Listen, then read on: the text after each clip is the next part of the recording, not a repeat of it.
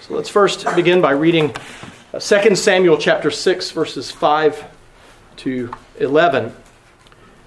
And brothers and sisters, I remind you that this is the holy word of God.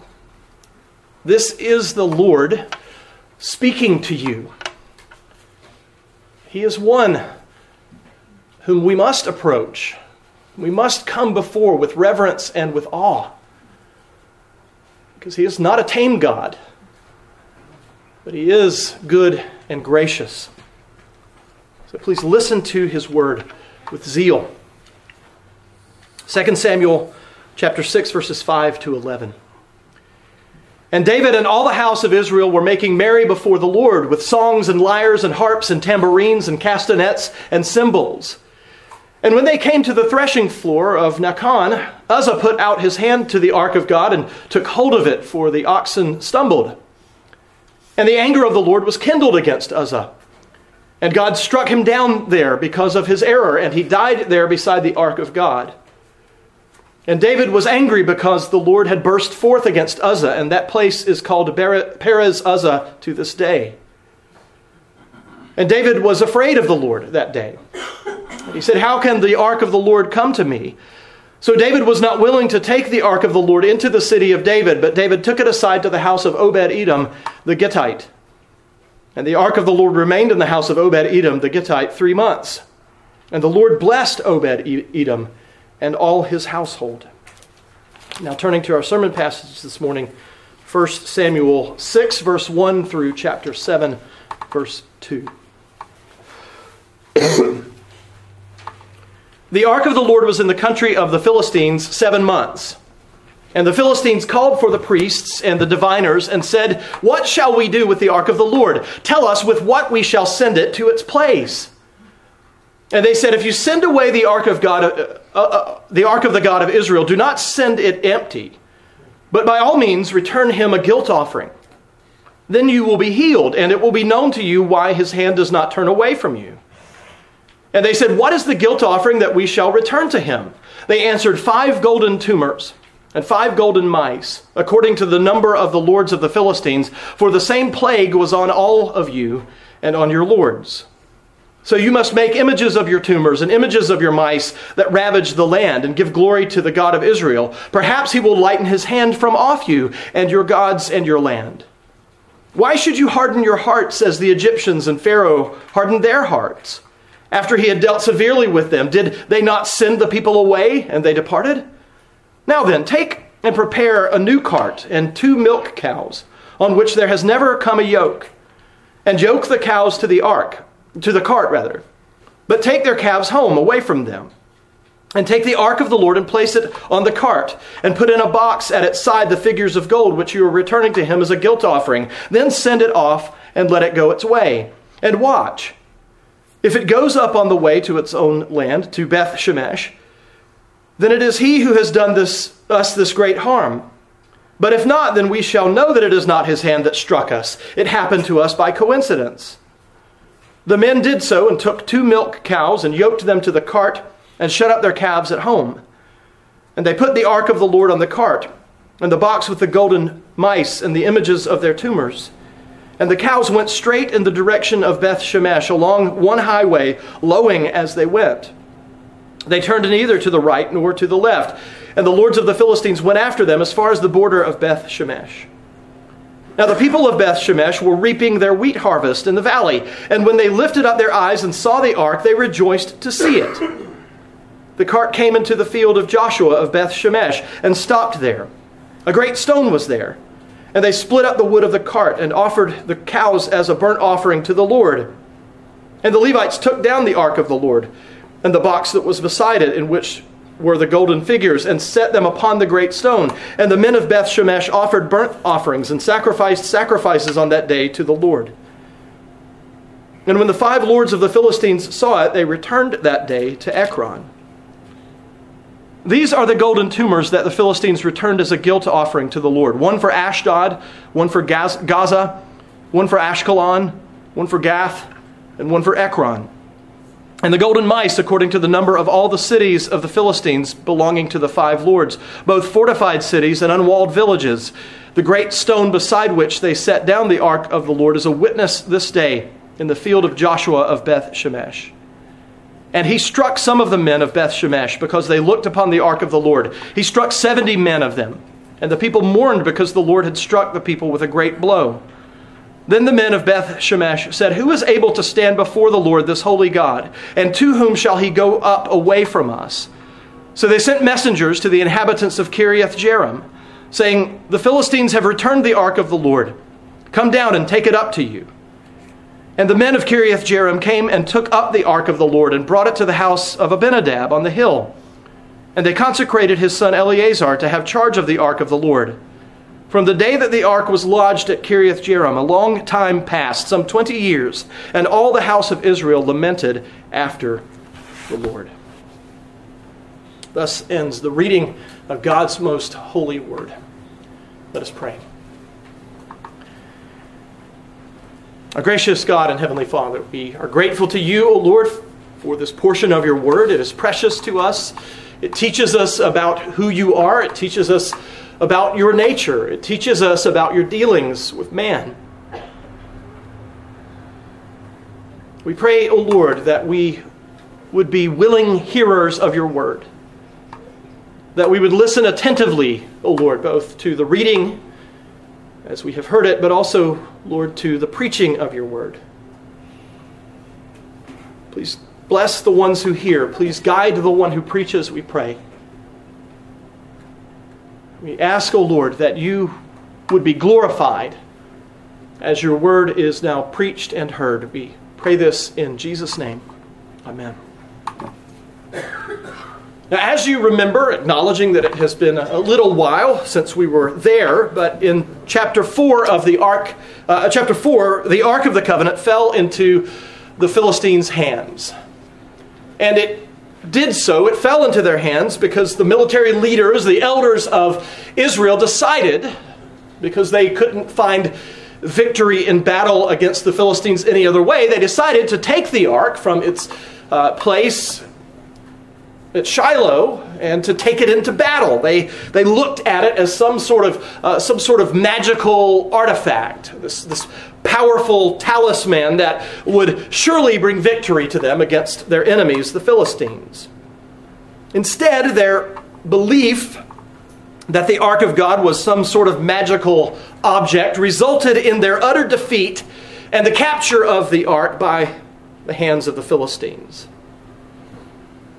Now, you might think that after the ark's loss, the Israelites would mount an expedition into the Philistine-held territory to get it back, and you could be forgiven for being mistaken on that count, because Israel did no such thing.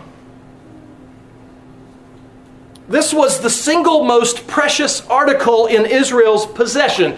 This was the physical representation of the spiritual presence of Yahweh in their midst, and it had been taken from them. And yet it seems as though there's no record of them attempting to do anything to regain it. Chapter 5 gives no indication of any effort on Israel's part to get the Ark of the Covenant back. The only activity on Israel's behalf in chapter 5 is the activity of the God of Israel, who puts all of Philistia in fear of him by humiliating their false gods. And so you remember that well from a few weeks ago. The way that this statue of their god Dagon was caused to be knocked over because it was in the presence of the Ark of Yahweh.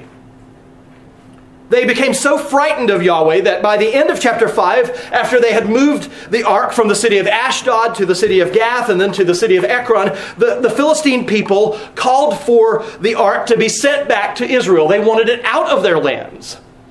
They just weren't quite sure how to make it happen. They didn't want to touch the thing. They didn't want to be near the Ark of the Covenant, but they wanted it gone.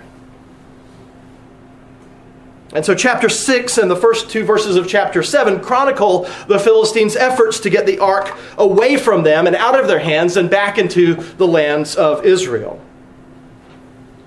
But the truth of the matter is that it wasn't the Philistines who were taking action here.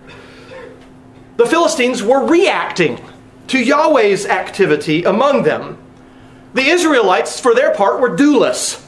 They took no action whatever to recover the ark of Yahweh. The Philistines were nearly immobilized with fear. They knew that the ark had to go, but they didn't know how to make that happen, and they really didn't want to make it happen themselves.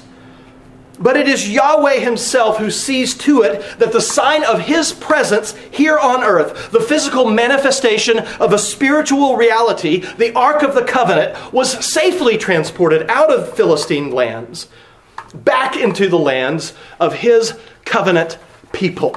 He did it himself, for himself.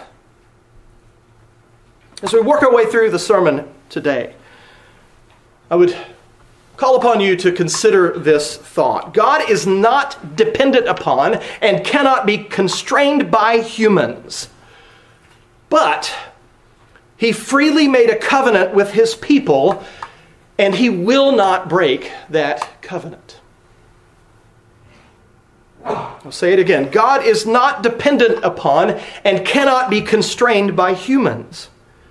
But he freely made a covenant with his people, and he will not break his covenant.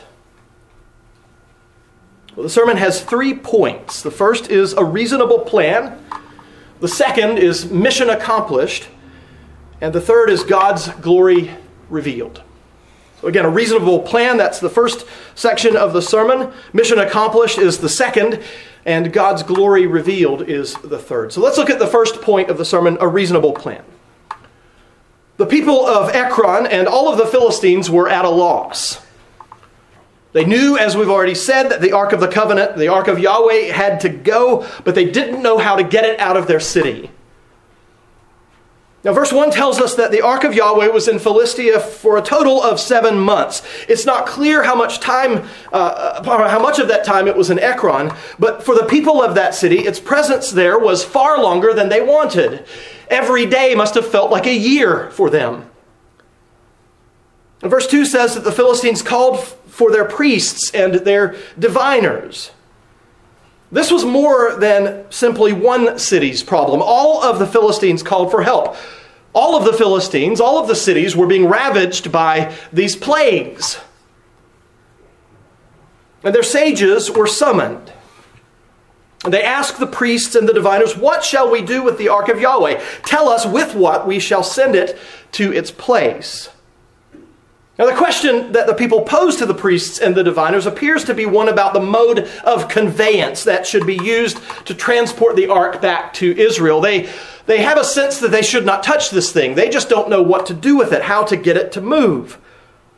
"Tell us with what we shall send it," they beg of the sages. But the sages tell them in verse 3, "If you send away the ark of the God of Israel, do not send it empty, but by all means return him a guilt offering. Then you will be healed, and it will be known to you why his hand does not turn away from you." And after the people ask about the type of guilt offering they should make, the priests and the diviners reply with what seems to be a very strange answer to our ears.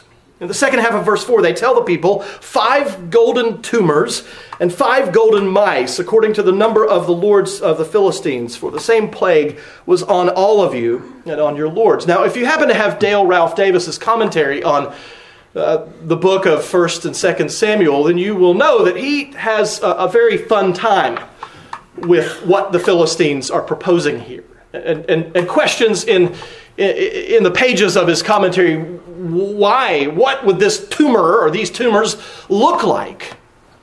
It appears that the Philistines were simply acting out of their own religion, out of their own belief system.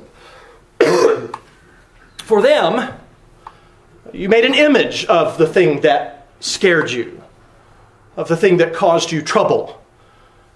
And that image was some form of sympathetic magic, it seems to be, on their part. They were hoping that that might somehow appease Yahweh. They go on to say in verse 5 that they must make images of the tumors and the mice that ravaged the land and give glory to the God of Israel. Perhaps he will lighten his hand from off you and your gods and your land.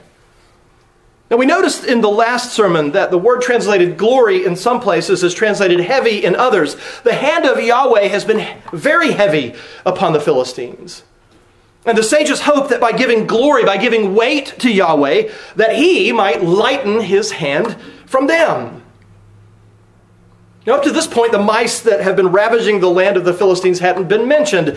But given the fact that these mice are classified as part of the plague that has descended upon the Philistines, it most likely means that they were causing a famine in Philistia. And if the harvest was just being reaped in Israel, then it stands to reason that it might have only been as the Philistines were going out to harvest their own wheat, their own crops, that they discovered this great plague of mice who were devastating the crops. The hope was that this guilt offering, along with the return of the Ark of the Covenant, would placate Yahweh so that the plagues of tumors and the mice would be lifted from their lands. And it appears that there was at least some amount of resistance to the plan, because the priests and the diviners challenged the Philistines in verse 6 not to harden their hearts the way that the Egyptians and Pharaoh did when God delivered the Israelites out of Egypt. And that word for harden, again, it's the same word that's translated glory and weight in other places. These sages seem to be saying, don't think of yourselves more highly than you are. Don't resist this plan. Don't stand in objection to this plan. The sages still, however, want to know if what they are planning to do will be acceptable to God. They need some sort of test to ensure that Yahweh was the cause of the plagues. They don't want to go to all of this trouble only to return and see that the plagues are still there. And the test that they come up with is to use two heifers who have recently given birth, two heifers that have never been subjected to the yoke and so would not know what they're doing. And they pull a cart from Ekron to Beth Shemesh.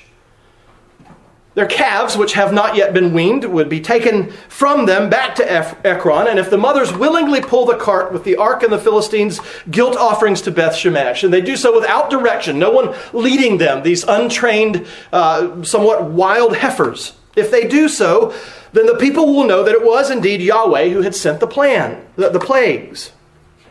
It would have been completely unnatural for these new mothers to abandon their calves. So if they do, the Philistines can trust that Yahweh is in control and that he has accepted their offerings and that he will lift the plagues from their people. This takes us to the second section of the sermon, Mission Accomplished. Verses 1 to 9 is all talk, but no action. Verse 10 is where the narrator starts to describe the action that takes place. The men to whom the sages gave the instructions did as they were told. They took the heifers and they yoked them to a cart, and they took their calves home and put them in pens. They loaded the cart with the ark of Yahweh and the golden mice and the golden images of their tumors, and they sent the two cows with the cart in tow on their way. And verse 12 says, and the cows went straight in the direction of Beth Shemesh, along one highway, lowing as they went. They turned neither to the right nor to the left, and the lords of the Philistines went after them as far as the border of Beth Shemesh. The lowing of these heifers, the lowing of these cows, meant that they were aware that their calves were still back in Ekron. They hadn't somehow been struck dumb with that knowledge or ignorant of that knowledge. And yet, despite their missing their calves, they proceeded on to Beth Shemesh. Now, it was the time of the wheat harvest, as we've mentioned, and verse 13 tells us that the people of Beth Shemesh were out in the fields in the valley reaping when they saw the ark of Yahweh. This ark that had been gone, as we will learn, for 7 months. Out of their hands, out of their lands for 7 months.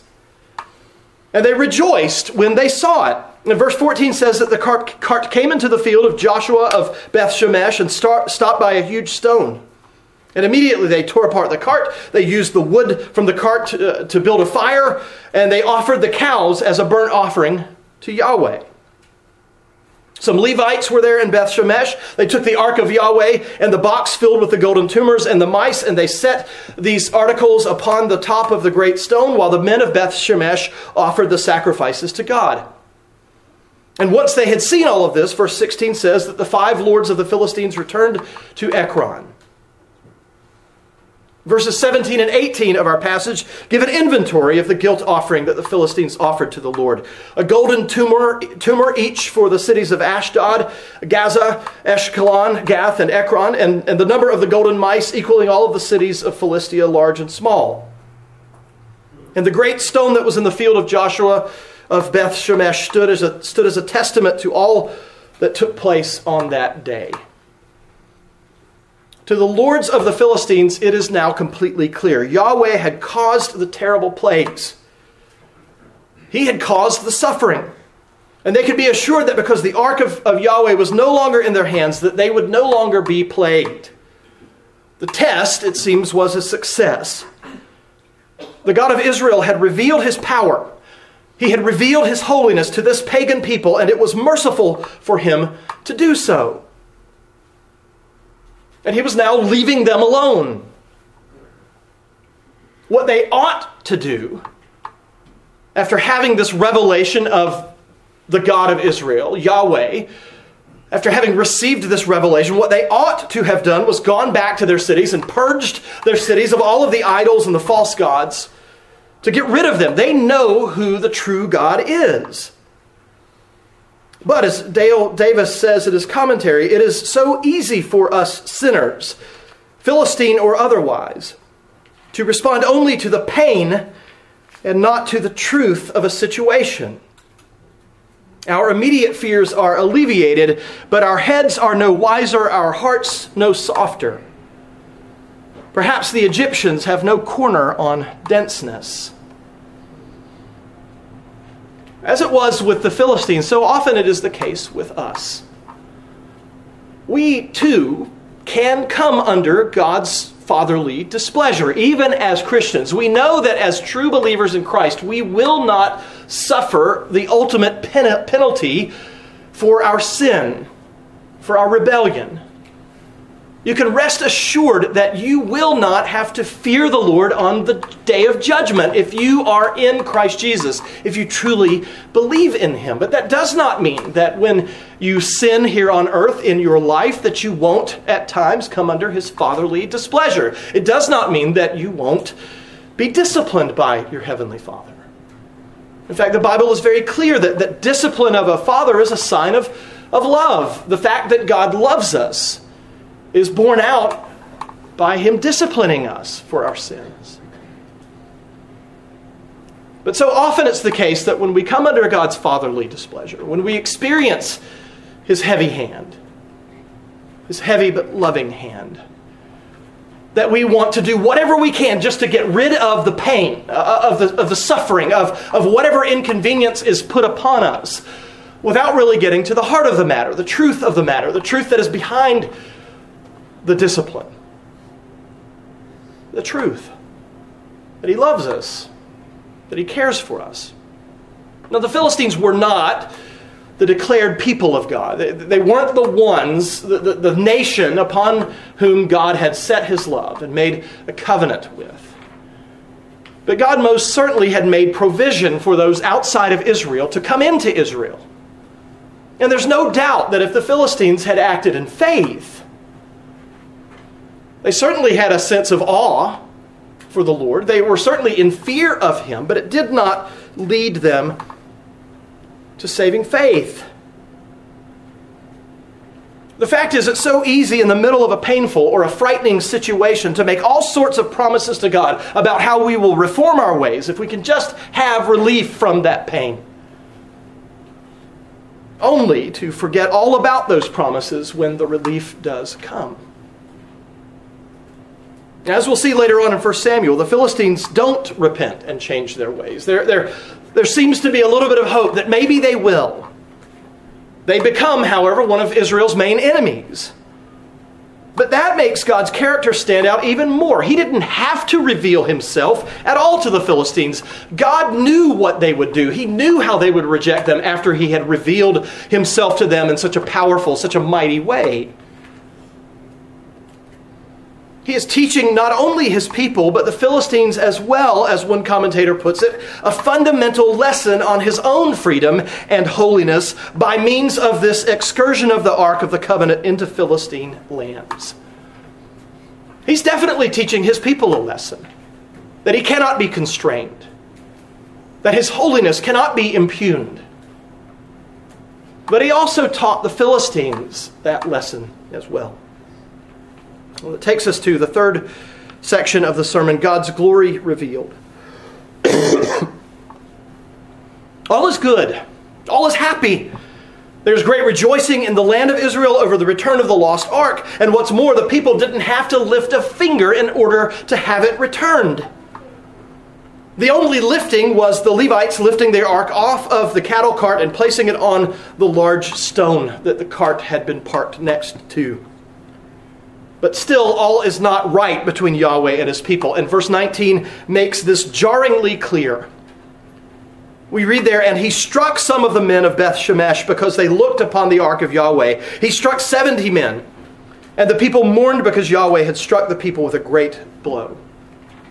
Now, I know that some of your English translations in front of you read he struck 70 men. Others of your translations say that he struck 50,000 men, or he struck 50,070 men.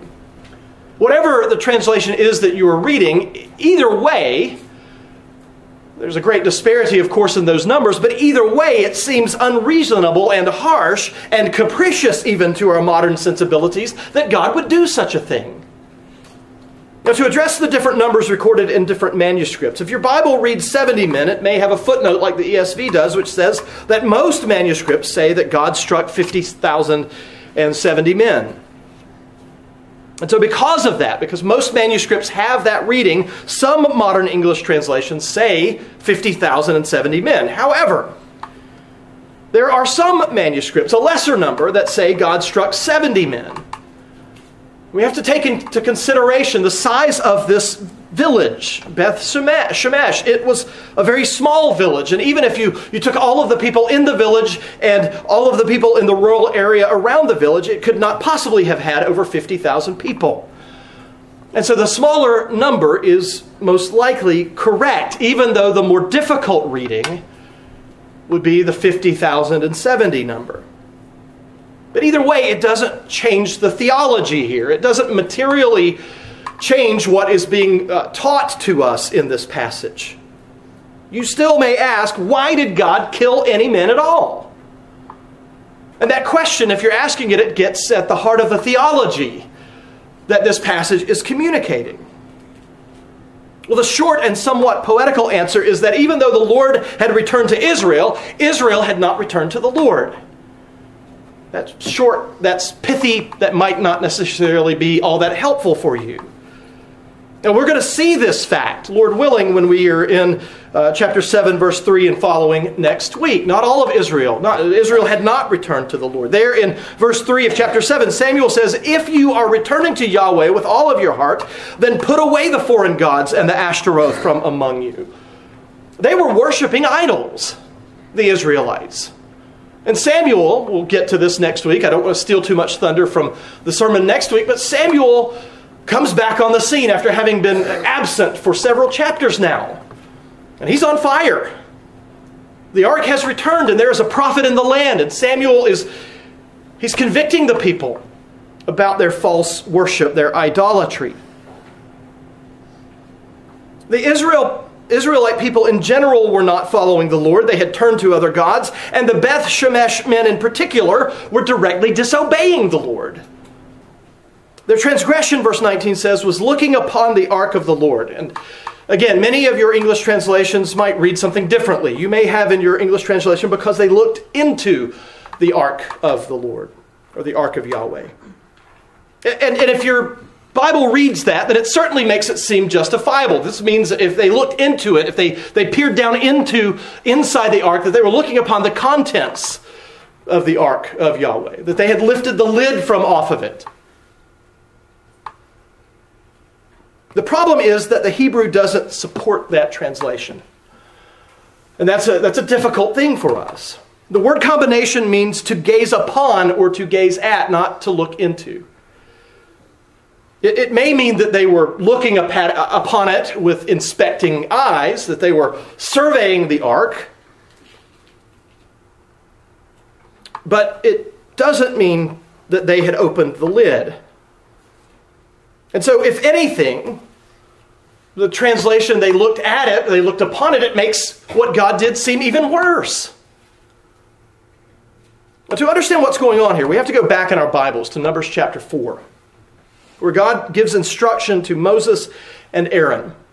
And he has this subsection of the Levites, the Kohathites, they are charged among the Levites with the transportation of the Ark of the Covenant. And one of the things that they have to do when the Lord is giving this instruction about the movement of the Ark of the Covenant. Remember, the Ark of the Covenant was in a movable tabernacle. It was in a temporary sort of temple type structure. And the tabernacle, of course, had been set up at Shiloh, where Eli was. And the Kohathites, when the tabernacle was being struck, when it was being taken down, they were to take some of the veils that surrounded the Ark of the Covenant, the veils that separated the Holy of Holies from the rest of the tabernacle, and they were to lay it across the Ark of Yahweh. They were to cover it so that it could not be looked upon. And even the Kohathites, who had been given the job of transporting the Ark on its poles, are not to look upon the Ark lest they die. They're given specific instruction in Numbers chapter 4 not to do this. And believe me when I say that all of Israel would have known this. So when the men of Beth Shemesh looked upon the Ark of Yahweh, they would have known that they were not to do such a thing. The Levites who moved the ark off of the cart, they should have immediately covered it. But the men should not have presumed to inspect the ark. The ark was not their possession, and so they could not treat it as such. And what's going on here is that the people of Beth Shemesh, they're behaving in a similar way to the Philistines and all of the previous towns, and so the outcome is somewhat similar. And then, of course, the reaction after God smites these people. The reaction of the people of Beth Shemesh is very similar to the Philistines in each of the cities where the ark was stationed. They wanted the ark gone. They wanted it away from them. They wanted it out of their presence. And verse 20 says that the men of Beth Shemesh said, "Who is able to stand before Yahweh, this holy God, and to whom shall he go up away from us?" Sounds, if not identical, somewhat similar to some of the words that the Philistines said. And so they sent messengers to Kiriath-Jearim, a larger town than Beth Shemesh. They told them to come and to take the ark out of their city. And chapter 7 verse 1 says that the men from Kiriath-Jearim came. They took the ark of Yahweh. They brought it into the house of Abinadab. And they consecrated his son Eleazar to have charge of the ark. And verse 2 says that it stayed there at Kiriath-Jearim for 20 years. It was finally back in the lands of Israel. But it was not back in the tabernacle. It's not until David has the ark brought back, as recorded in 2 Samuel 6, that the ark's journey almost comes to an end. Even in that account, we have a reminder in the case of Uzzah, who reached out to steady the ark of the complete holiness of God. And so, because of that, there is a delay in getting the ark back. But it certainly was not because of God's people's devotion to him that his glory, as represented by the ark of Yahweh, returned. It wasn't because they were so lovely or so lovable that God made his presence known again among his people. Then why did God return?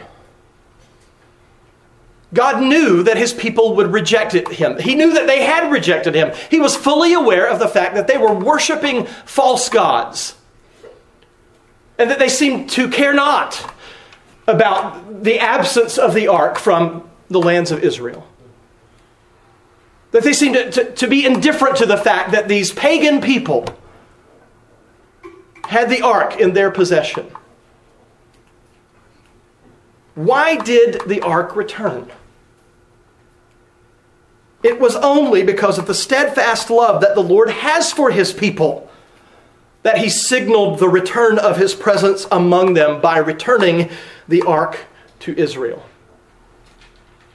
The ark of Yahweh, the ark of the covenant, was not only a sign of God's presence and glory among his people, it was also a sign, a visible and tangible reminder to them of the covenant that he had made with them. It was a sign that no matter how far his people went from him, that he would always be faithful to his people. Now, we are not to take this for granted. We are not to treat God as some common thing, or his covenant as some sort of ordinary, common thing, the way that God's Old Testament people did. We are to approach the Lord with reverence and awe. But the simple fact that we can approach him at all is based upon the truth that he will never leave us, nor will he forsake us. Even though we may forsake him by giving into temptation, by indulging in sin, God will never forsake us. Why is that? How can that be?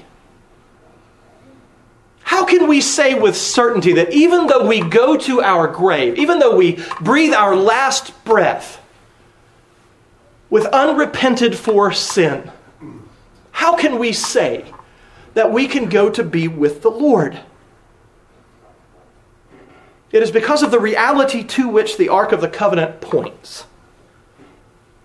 God has made a covenant with his people, and when his people can't or really won't lift a finger to restore our relationship with him, he takes action to restore the relationship with us. And your personal experience may bear this truth out. And yet the truth is not subject to your personal experience. But you perhaps have experienced that in your own life. A time of straying, a time of moving away from the Lord for a period. And then God's inextricable drawing of you back to himself. Against your own will. Just as God saw to it that the ark of his covenant returned to his covenant people, so he returns to us and returns us to him again and again. Now, the consummate event to which the return of the lost ark points is God coming to his people in the person of Jesus Christ, Emmanuel, God with us. As great as the return of the lost ark was to God's people back in 1 Samuel, even greater is the coming of the Lord Jesus Christ. Jesus Christ, who never sinned, but who shared with God his Father the most intimate of relationships, was forsaken by his Father on the cross because he took your sins and my sins upon himself, the sins of every single one of his people. He took them on himself. He bore them all on the cross. He suffered the fiery pains of his Father's wrath because he took our sins upon himself. And the Son of God did this. He was forsaken by his Father so that you and I would never be forsaken by him. So that we would never know the eternal estrangement and forsakenness from God. He did this for you and for me. And all that is required of you and me, all that is required of any human being, is that we repent of our sins and believe in the Lord Jesus Christ. And if we are able to do so, if you and I, if we're able to repent and believe, it is because and only because God has first come to us and made us alive and able to do so. It is not that the Israelites came after God, came searching for him, came to rescue him from the hands of the Philistines. No, they did not. And neither did you. And neither did I. We did not seek him because we would not seek him. But the Bible is plain and clear that he sought you and he sought me out. And he made us able and willing both to love him and to worship him and to obey him. He gave us the graces of repentance and faith. And he has bestowed upon us every benefit of salvation. Not because we deserve it. Not because we are so lovable and so worth loving. Quite the opposite. But simply because of the promise that he made to us before the foundation of the world. That he would save to himself a people for himself. And if you believe in the Lord Jesus Christ, if you have repented of your sins, then your name is among that people. Your names are written on his hands. And he will never leave you, nor will he forsake you. He will never forget the promise that he has made to himself and to you. And that, brothers and sisters, is good news. That's the gospel. And that is what we need. Amen. Let us pray.